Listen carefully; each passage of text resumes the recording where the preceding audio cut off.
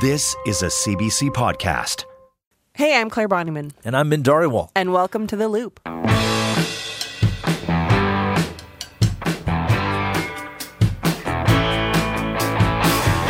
This week, we're talking about ADHD, attention deficit hyperactivity disorder, which is easily one of the most familiar neurodevelopmental disorders and something that's been talked about a lot lately. Min, what goes through your head when you hear the term ADHD?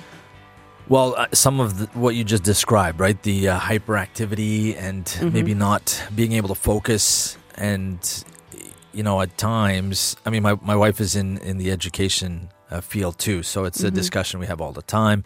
And, you know, even when you have your own kids, like you sometimes wonder, like, you know, this kid is bouncing off the walls and has a lot of energy, but it may not necessarily be ADHD, but it's certainly something that comes across your mind, and now you just hear about it more, right? Yeah. Back in the day, it was kind of something that it was kind of hush hush, and if it was brought up, it was like a bit of a panic mode. But it's certainly something that you hear about and see online, a discussion about it, much more. It feels almost like it was not like it was like a bad thing, a bad word. Yeah, for kids. I would say there was probably a stigma attached to it. Yeah, right? You would look at like maybe a young kid, usually traditionally a boy. Yeah, you know, bouncing off the walls, running around in recess, and you'd be like, oh man, and it was definitely kind of an insult or a slang term that was thrown around, which was not cool. And I mean, I think about being in elementary in the 80s, and you know, I don't think ADHD was talked about back then. Yeah. And it certainly wasn't something that the parent would have a discussion with the teacher. It would just be, you know, X or whoever is very disruptive in class. And that would be in the comments. And I'm pretty sure that was in my comments quite a bit. But the ADHD conversation did not happen. Fast forward to now, it's everywhere. It is. It's online, and it's moving beyond kids, and there's this growing understanding of what ADHD actually is, what it means, and who it's affecting. And it's not just kids who are traditionally, you know, a little bit more hyperactive or distracting in the classroom. It's adults who maybe had no idea that some of these symptoms they were experiencing come back to ADHD. Right. And because of this moment that's happening right now where so many folks are asking the question, do I have ADHD? We wanted to unpack it a little on the podcast and hear about the changing understanding about what this kind of neurodivergence actually means. And we're going to do all of that with a little help from our CBC colleague, Emily Fitzpatrick. Emily is a reporter and a video journalist and created a video sharing her own recent diagnosis with ADHD as an adult. And now she joins us on The Loop. Hi, Emily. Hello. So when did this first cross your mind that maybe you had ADHD? I mean, I think I've always kind of known. Growing up, I had trouble in school with concentrating and studying, and many of my report cards said I was a distraction to others. So I think I maybe had a feeling then, but my parents put me in sports, so I was training, you know, 6 times a week, so that helped. So I kind of just moved on with my life. I mean, that middle line, I had a lot of those comments too, so I think there's Min's still a disruption. There may be maybe a longer conversation you and I have after this. Give you some tips. Perfect. What happened now, though, that made you want to reach out to a doctor and pursue a diagnosis? Well, it was 2 things, really.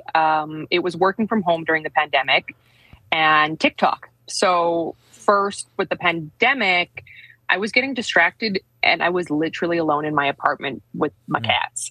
So I would work for a little bit and then get up and go to the fridge or get up and look at my phone. And that was kind of, you're having some trouble staying at your desk. And then the thing with TikTok is once you watch a video on one topic, they give you hundreds of other videos on the same topic.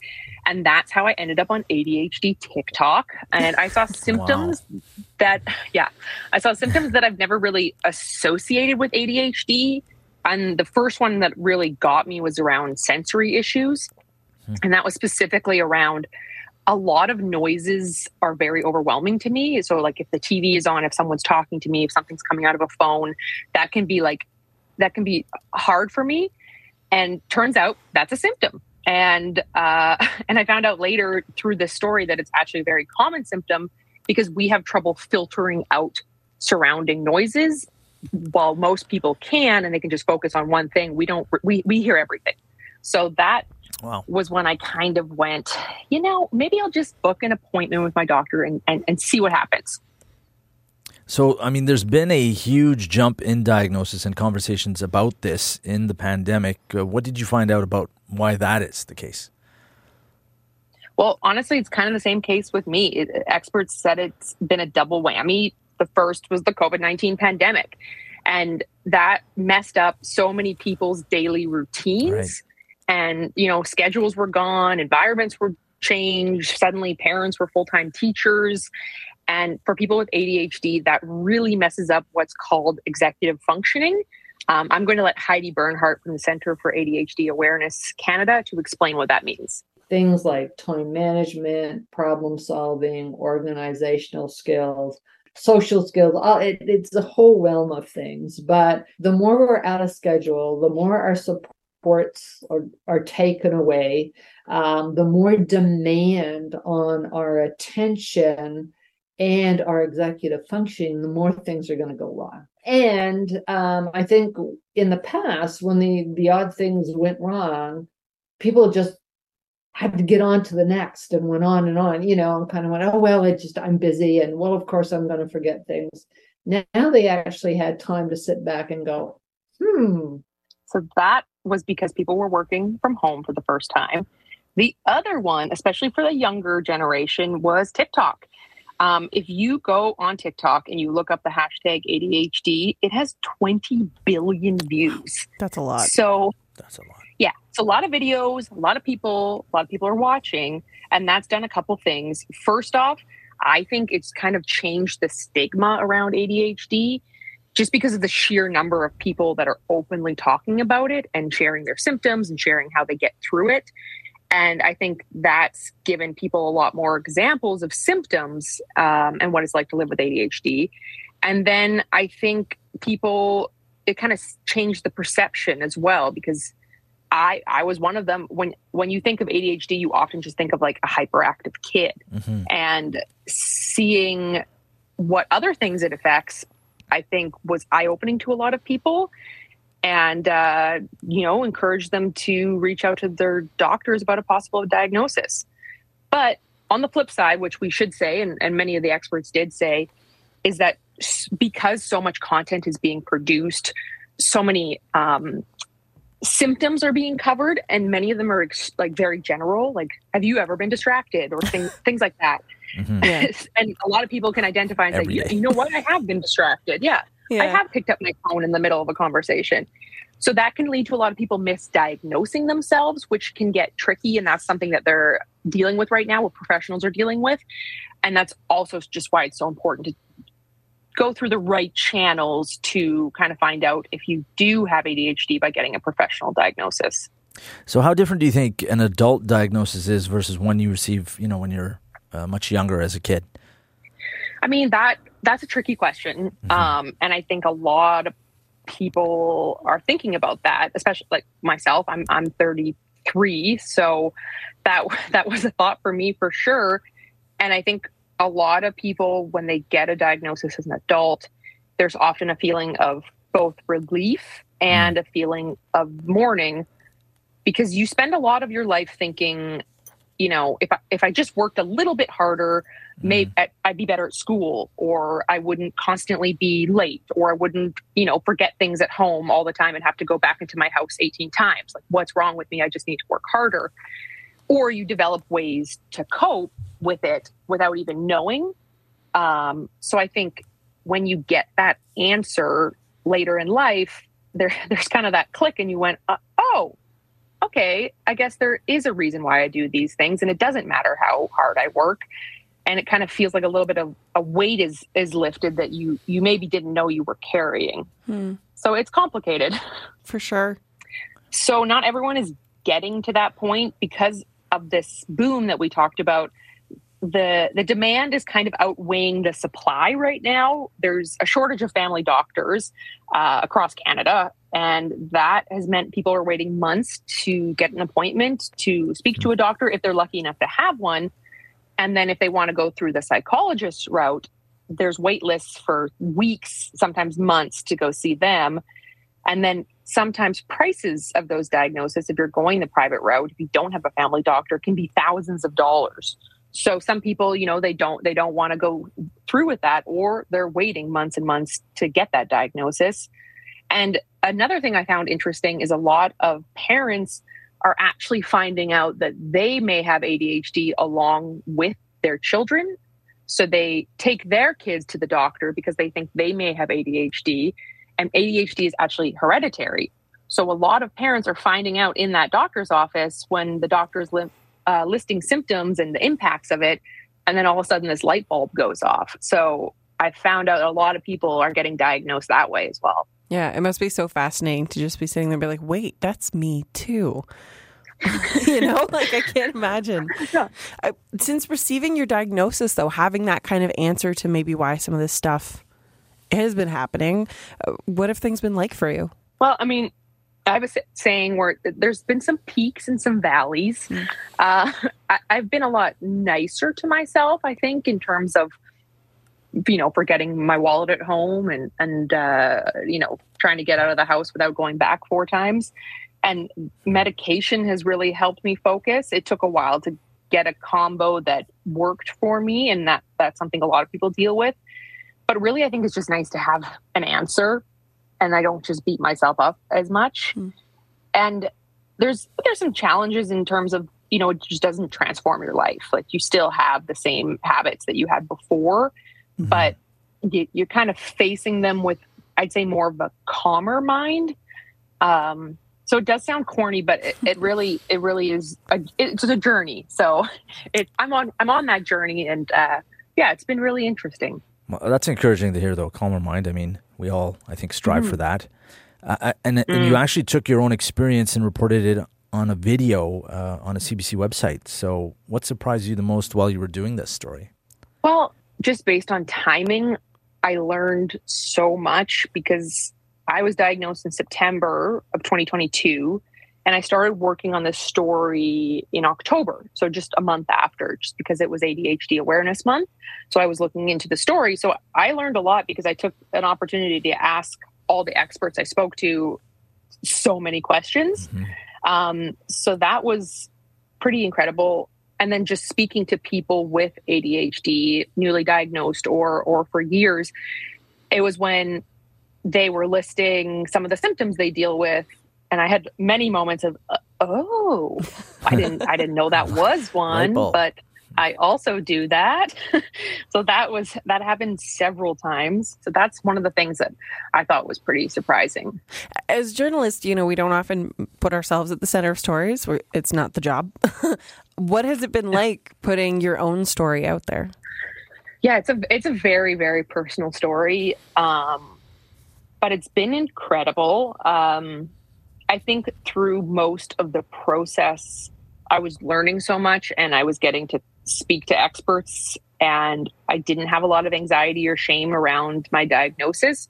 So I didn't really consider that. Cut to the night before it comes out, I was freaking out a little bit. But almost immediately I started getting messages from people, which I didn't expect, which I don't know why I didn't expect it, because a lot of people are dealing with this. But I started getting messages on social media. I got emails from viewers. People on Instagram were messaging me. A lot of people shared that they were going through the same things and were giving tips, or they were about to start the process. So I think the sheer number of people that reached out kind of, like I said, illustrates how many people are currently dealing with the same situation and same journey, if you will. So it was scary sometimes, but really I haven't regretted it, because I think, it's something that people are dealing with. So why not put my story out there and see what other people think?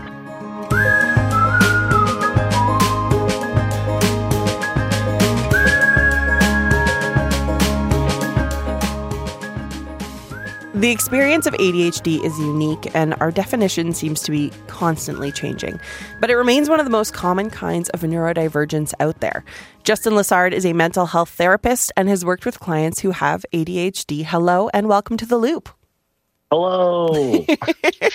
What exactly is ADHD versus what do most people think it is? I'll start with what do most people think it is. I think most people think of it as a lack of attention and an inability to sit still. I think that's the common way that people think of ADHD. But like you kind of said in our intro, our understanding of it has changed a lot drastically in the last little bit. And ADHD is so many things. I think that's the big kicker, is that it's kind of encompassed so many different aspects of people's lives. And it's kind of a lot bigger than we thought originally than just the inattention. When we are talking about symptoms and the different way it affects lives, especially maybe in adults, what are we actually talking about? The big one that we like to talk about is poor or lower executive functioning or emotional regulation. And so one thing we know with people with ADHD is tasks become a lot more difficult. So those really mundane tasks, those day-to-day things become almost excruciating to do, where it's really, really difficult for them to even get the motivation to do these things, or even the want or will, even though they internally want to do these things. So one thing that we talk about is either time blindness or ADHD paralysis, where people will have an appointment at like 3:00 in the afternoon, for example, but because they have that 3:00 appointment and they don't want to miss it because of they've been late for everything all the time, or they've missed appointments, they actually don't do anything for the whole day. This feels so familiar. I'm not going to lie. Just to make sure that they're on time for that thing later, though, right? They don't want to mess with the schedule. Yeah, because they've in the past, because of their misunderstanding of their ADHD, because I probably weren't diagnosed at an early age. And so they felt all those kind of ramifications for being late, for missing appointments. And so when there's that afternoon appointment, I find is really debilitating for a lot of people, because the whole day's kind of gone for them. Going to sleep is a really tough one for people with ADHD, just racing internal thoughts all the time because your brain is literally just sending you a bazillion things at the same time. And I think that's the other part when we talk about people think that ADHD is either taking in all this information, but sometimes it's also being only able to focus at one thing at a time. So we call that hyperfixation or hyperfocus. This speaks a bit to my next question, which is, if someone has undiagnosed ADHD, if they go their whole life not knowing, or maybe it's misdiagnosed as something else, are there risks involved with that? What are the possibilities there for folks? I think it comes with a lot of personal frustration and shame.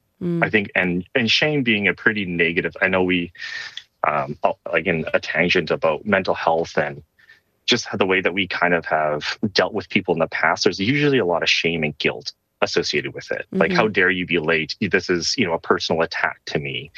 And so people become kind of internalize that shame of, why am I late all the time? Why do I miss appointments all the time? Why don't I remember to text my friends back after I read the text message and it's like 3 days later and I remember that I'd actually said it in my brain and not actually in the text? Right.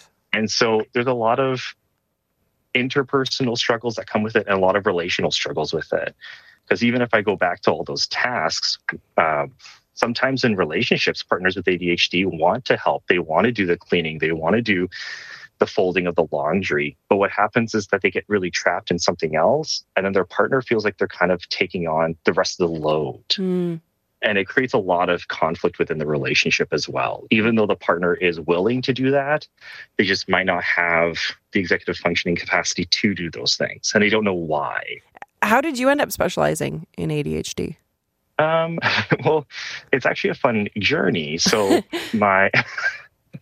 so it started mostly, my wife got diagnosed pretty late. I think she was in her later 20s. And then as we kind of did a little bit more research and a little bit more digging into it together for her, I also started kind of noticing that there was a lot of things kind of reflecting back on me. And what's interesting is my wife and I present very differently with how our ADHD impacts us.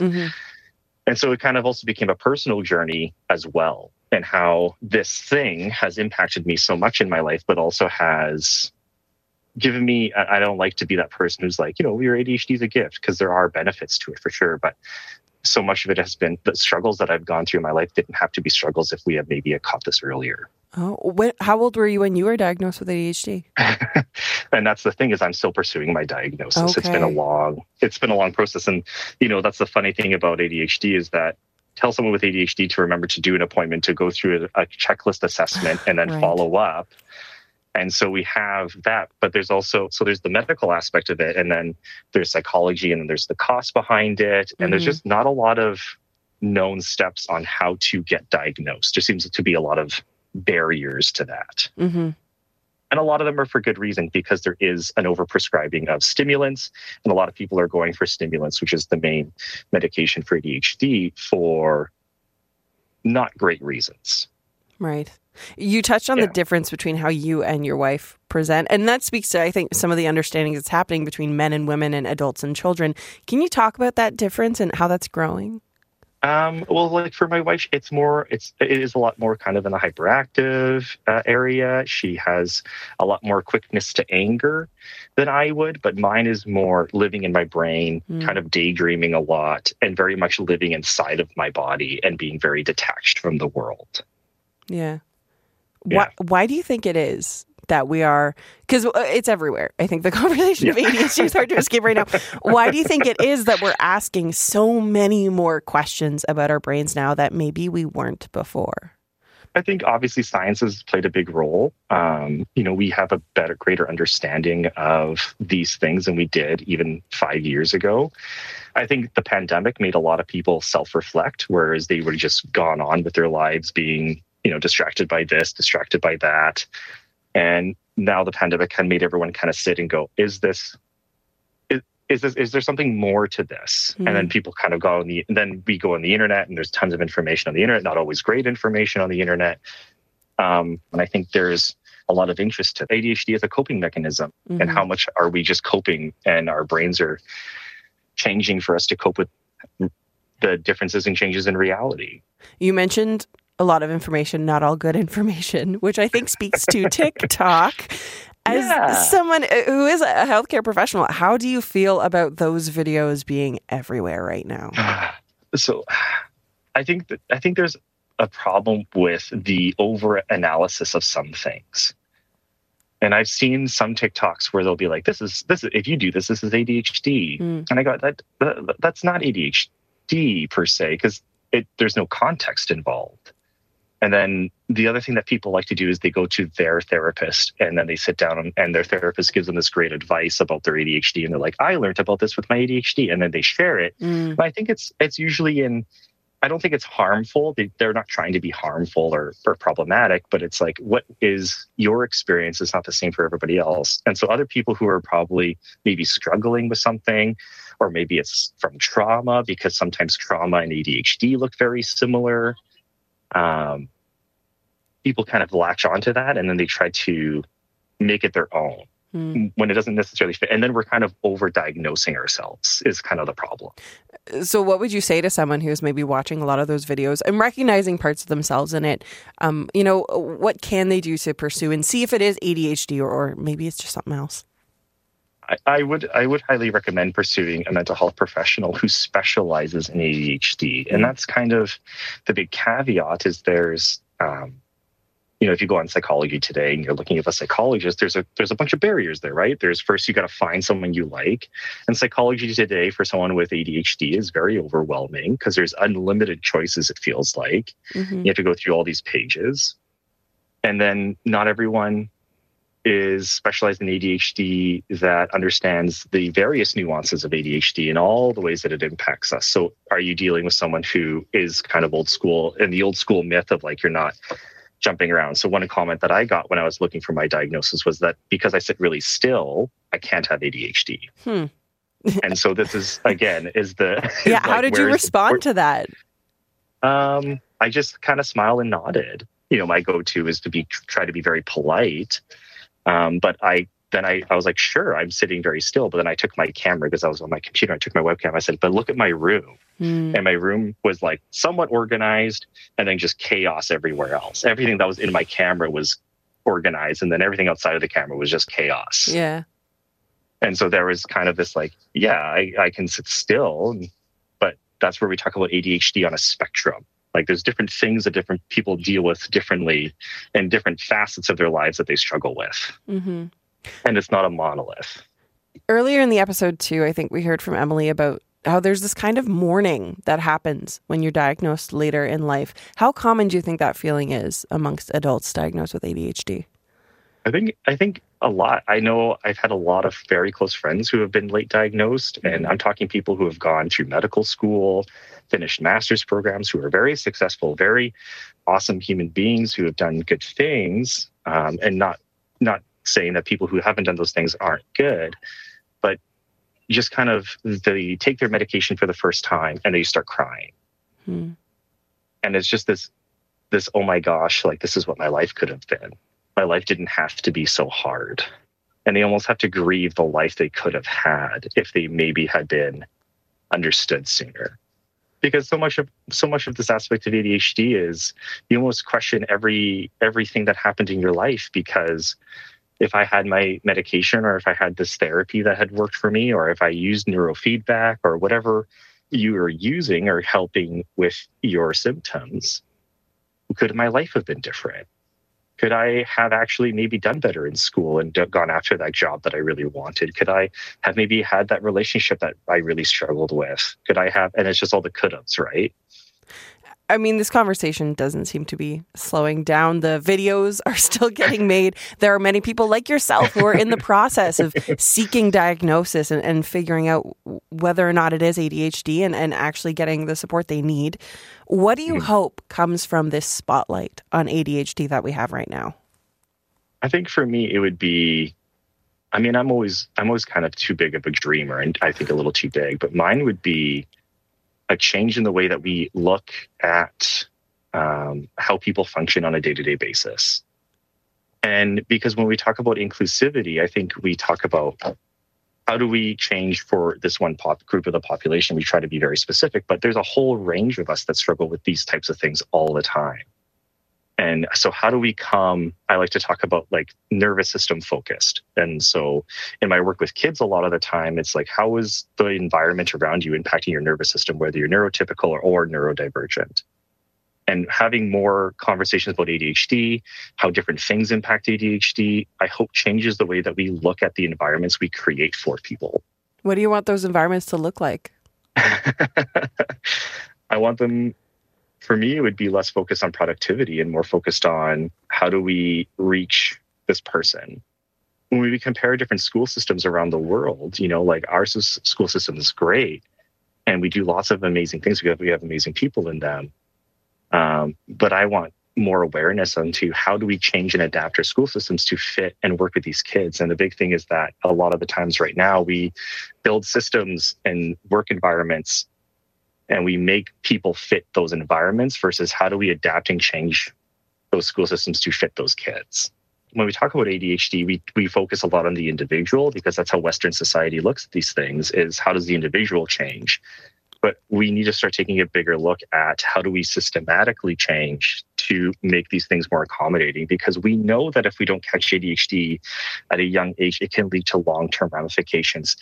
Guy Felicia from BC posted this really interesting stat. He was showing how people with addiction and living in active addiction, a lot of them are missed ADHD because these people are self-medicating to try to cope with their symptoms that they don't know is ADHD. And that's just one ramification that we can talk about so many more. Yeah. And so I think ADHD, I think it's brushed a lot of the time. It's like, well, it's just ADHD. But ADHD is an incredibly debilitating mental disease. And maybe disease is the wrong word, but it's a very debilitating thing if we're not aware of how to work with it. Do you think there's enough understanding and recognition of it as that right now? No. No, there's not. I mean, and a lot of the work I've done with lots of kids is that I'll have people come to me and they'll be like, well, this is happening. And I go, yep, that's an ADHD symptom. And they go, yep, what about? And I'm like, yep, that's an ADHD symptom. And we try to cluster all these other things as not ADHD when the more you do the research, the more you look into ADHD, these are all cluster symptoms of or subcategories of ADHD. And if we had a very good understanding of ADHD and how to work with it, maybe we'd be looking at less diagnosing. Maybe we'd have more specific targeting treatments for these people. Maybe we'd have better functioning systems for them. Mm-hmm. So how do we get there? Is it just continuing the conversation? Is it the TikTok videos? Is it funding? Is it everyone getting diagnosed with ADHD? Like, how does that happen? I'm not sure. That's a really good question. And I think that's why when we talk about inclusivity and how do we design our systems, it's who are we designing these systems for? Like when we talk about people with mobility issues, we look at our greater population. We do not design our society for people with mobility issues. Who are we designing society for? Who are we designing schools for? Who are we designing jobs for? And it's usually for people who are able-bodied, neurotypical. And so we're not having the better conversations about how do we adapt our systems to be better suited for everyone and not just some people. The Loop is a podcast from CBC Edmonton, and our team is Leslie Goldstone, Sam Brooks, and Olivia O. Theme music, Change Your Mind, is by Edmonton musician John Common. And I'm Min Dhariwal. And I'm Claire Bonnyman. Thank you so much for listening. The Loop is recorded on Treaty 6 territory, traditional lands of First Nations and Métis communities.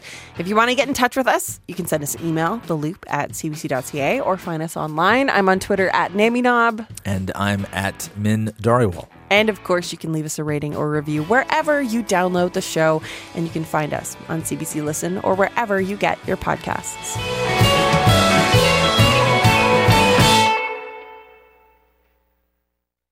For more CBC podcasts, go to cbc.ca/podcasts.